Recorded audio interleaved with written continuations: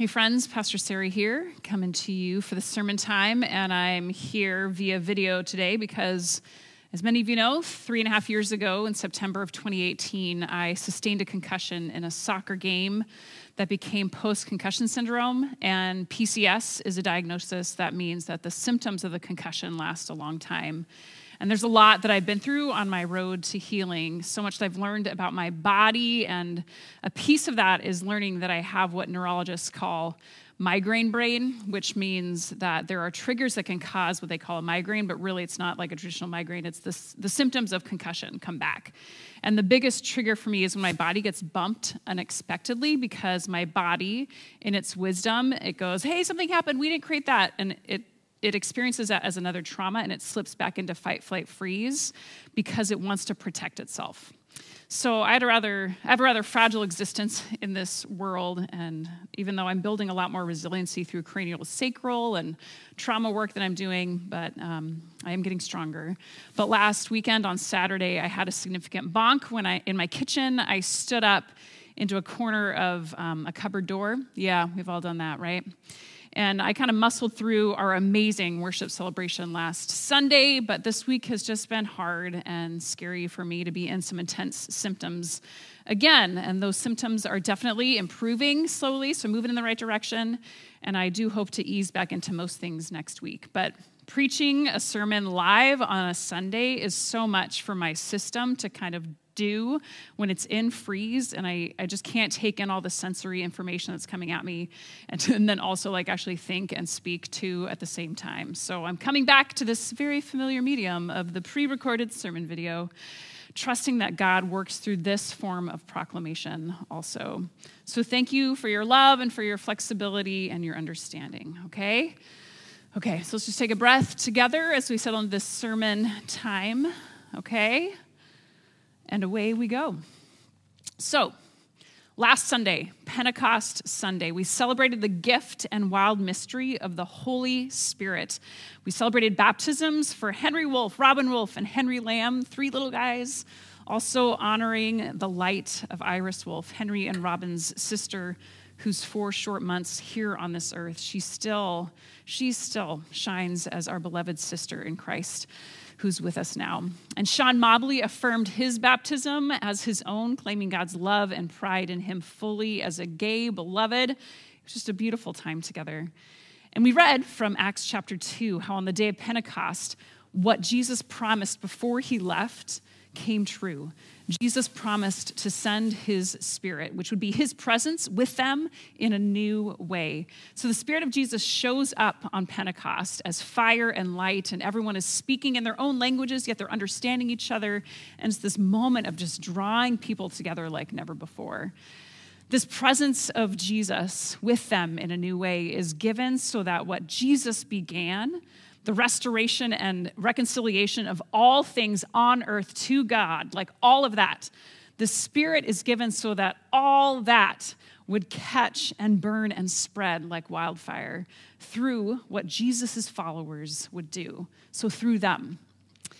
And it does. This way of Jesus catches on. It spreads like wildfire. And it's remarkable to watch what this early community of Jesus' followers do together in the book of Acts.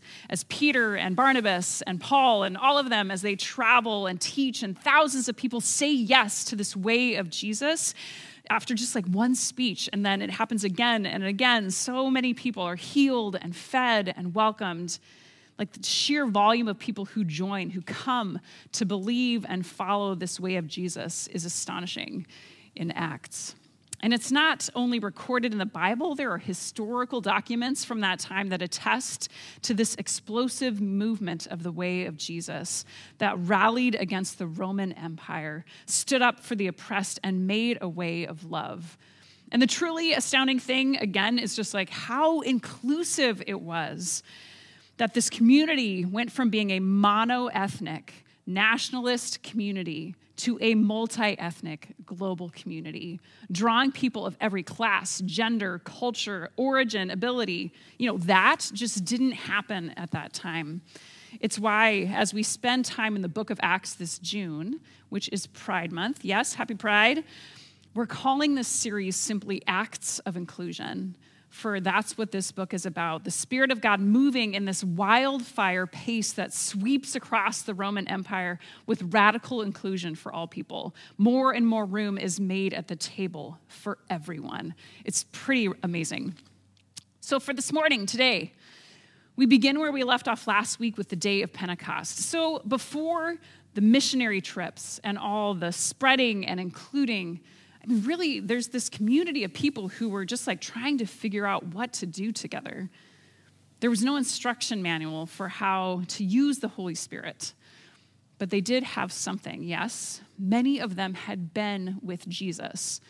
The apostles had been with them, and so they bring that discipled knowledge and experience of having been with Jesus into the rhythms and practices of their life together as they let this new mystery of Jesus' Spirit also shape that shared life. And at the end of Acts chapter 2, right after that day of Pentecost, you read it last week, is this simple and gorgeous description of what this life together in community was like. So this is our reading for today. I'm going to read it, and I invite you to just listen to and envision this description of life together. Acts 2:42 through 47 from the NIV. They, Jesus' followers, they devoted themselves to the apostles' teaching and to fellowship, to the breaking of bread, and to prayer. Everyone was filled with awe at the many wonders and signs performed by the apostles. All the believers were together and had everything in common. They sold property and possessions to give to anyone who had need. Every day, they continued to meet together in the temple courts. They broke bread in their homes and ate together with glad and sincere hearts, praising God and enjoying the favor of all the people. And the Lord added to their number daily those who were being saved. It's just so good. Like, I feel like I could just read that passage every week. So this is what life together in community looks like for these folks who have learned from Jesus, who have just received the Spirit of Jesus with them. Just isn't it something? So I'll be honest, like, can I let you in on how silly my imagination can be when it comes to things even like the Bible? Okay, yes, thank you. Okay, then I will. So when I can imagine this text, and I see the community with like a flash mob kind of energy, like everyone is like joyous and synchronized, and it's this choreographed life together, and where everyone's smiling and like color coordinated and like popping their hip at the right moment, you know, as they sell their possessions and for those who were in need, right? And they move together from the temple back to their homes, and they're like sharing in the meal as they pray and praise God, and more people keep jumping into the dance. You can see it, right? Are you with me? Yeah, so it's like this, I just picture this glittery, like choreographed, like total perfection of a lived life together in community, right? So I just like, that's what I see.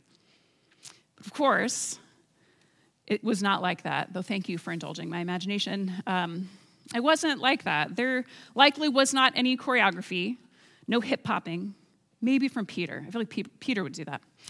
But we envision this kind of like synchronized vibe because we pick up on the warmth that's there in this community. Like you're just waiting for the chocolate chip cookies to come out of the oven, right? What we're picking up on is the openness that they had. Friends, would you please open your hands and rest them palms up on your lap? And just keep them there for the next couple minutes. So we pick up on this openness of the Jesus community. Just look at what the text says. There was openness to learn. It says how they devoted themselves to the apostles' teaching. They were open with curiosity, right? Open to learning. They were open to fellowship, to showing up and connecting meaningfully as their authentic selves. They were open to wonder and awe. And I love that it says this, right? They were looking for the miraculous things around them, and they saw them. There was an openness with their money and stuff, right? It says they had everything in common. That means that they shared all that they had. Openness even to give away and sell things for those who were in need. So this really just self-giving generosity for the sake of those who needed it, yes? And also openness to show their need. Those who are in need, let those needs be seen so that the community could be there with them in that need, right? So there's this openness to let that need be seen and to receive in that need. Also openness to eat together and share food. Openness to pray and ask God because they had needs.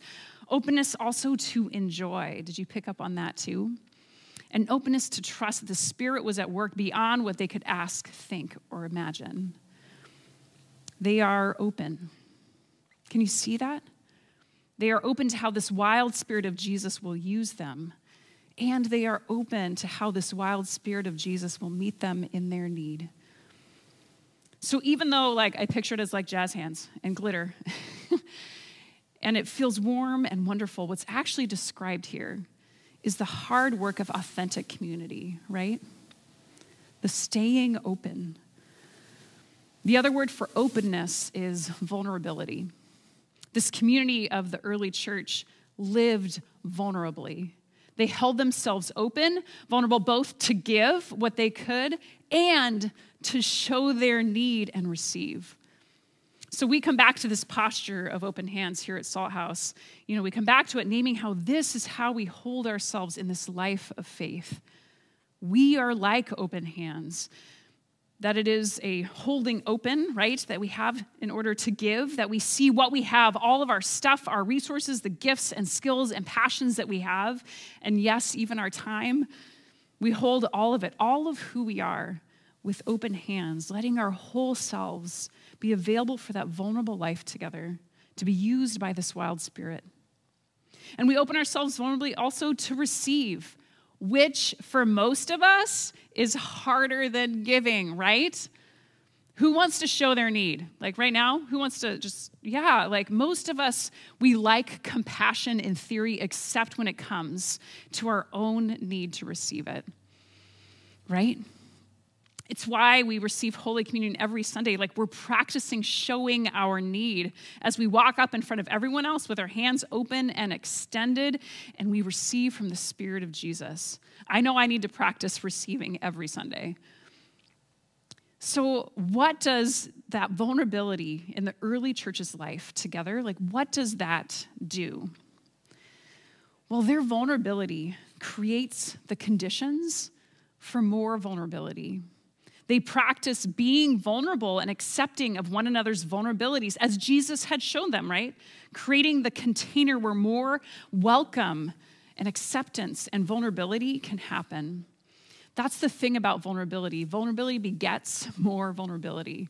Vulnerability in community is then what fuels this remarkable movement of inclusion in Acts, the acts of inclusion. As the fire of the Spirit welcomes in everyone, it feeds it in a way that more vulnerability can happen, and that's how it spreads. And you have experienced this, yes? How openness opens us. When a friend shares something hard or tender with you, you feel safer to share too. When someone shows up in a generous way, man, you feel drawn to be generous too. We experience that here at Salt House, yes? When some of us are vulnerable, open, it creates a safe space for more vulnerability. Man, if I had a nickel for the number of times I've cried when someone shares their Salt House story here, my own pain can rise up in me too in response to theirs. Openness brings more openness. This is what's happening when we light a candle and remember Iris Wolfe and her light that still shines beyond her life here on earth. That's what's happening when Sean stands up here and claims God's pride in him for the sake of so many queer beloveds who have never heard that kind of acceptance. It's what's happening when our women gather on Wednesday evenings for tea and conversation and prayer. It happens in all of our groups when people show up vulnerably. It cooks up more vulnerability. It's what's happening as the prayer requests go out on our email prayer line and we weep and pray for healing in our community. It's what's happening when we return to the grief and gratitude walls to name the real pain and the real joys of our lives. It's what's happening when we stop and acknowledge and stand in celebration for our 14 graduates as they cross this threshold moment of their lives. So what's happening when we do this? Vulnerability is creating a safe container for more vulnerability. We open in response to openness. Through our open hands, open selves here at Salt House, we create a container of love here, a place of safety.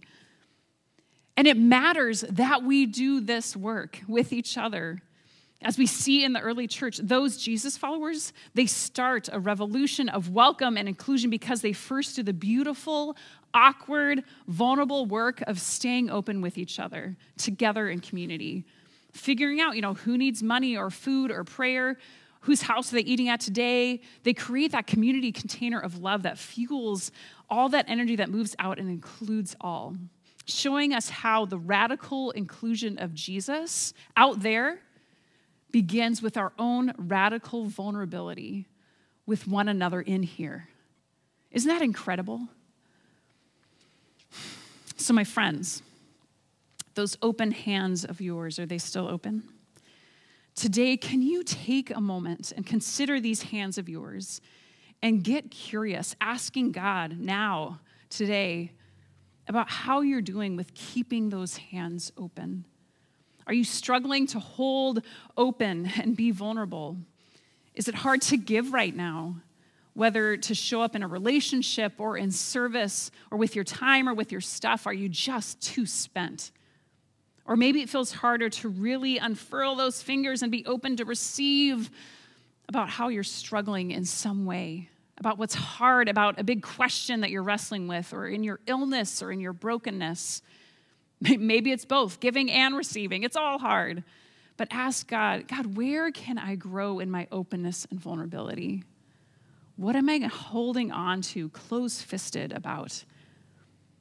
I ask because we are told in every way that we need to always hold it together, right? Look good, be good, have good things. Don't be open. Close those fists. Close off yourself. Hang on to what's yours. Don't show weakness. Hold it together at all costs. And yet we all hit the season when we just can't. And unwillingly our hands are opened.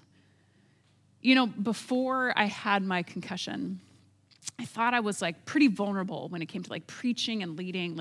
I love to talk about real stuff, and I liked, I'd name my struggles. But after my concussion, I realized how I really expressed a well-curated vulnerability, like a little peek inside that I'm kind of comfortable with you seeing, right? And it wasn't until my brain stopped working and my world stopped that I actually really had to be vulnerable and show all of my need. And it was excruciating. Man, I've spent my whole life holding it together, and suddenly I'm not supposed to, right? And every time I get stopped, again, like I have this week, by another trigger in my symptoms, and I am blown open again, it always comes right when I need to be reminded that I don't have to hold it together, and I can't. And I always marvel at what God does in a week like this. It is so beautiful, but I also hate it when I am in it. It is so hard. I wept so deeply and wildly this week. And I know so many of us are in this kind of space too, where we don't want to be open like this, and it is so hard to live through it. For me, my cranial sacral practitioner, who I saw this week, and it was really helpful, but she texted me saying, "You'll be back soon and stronger."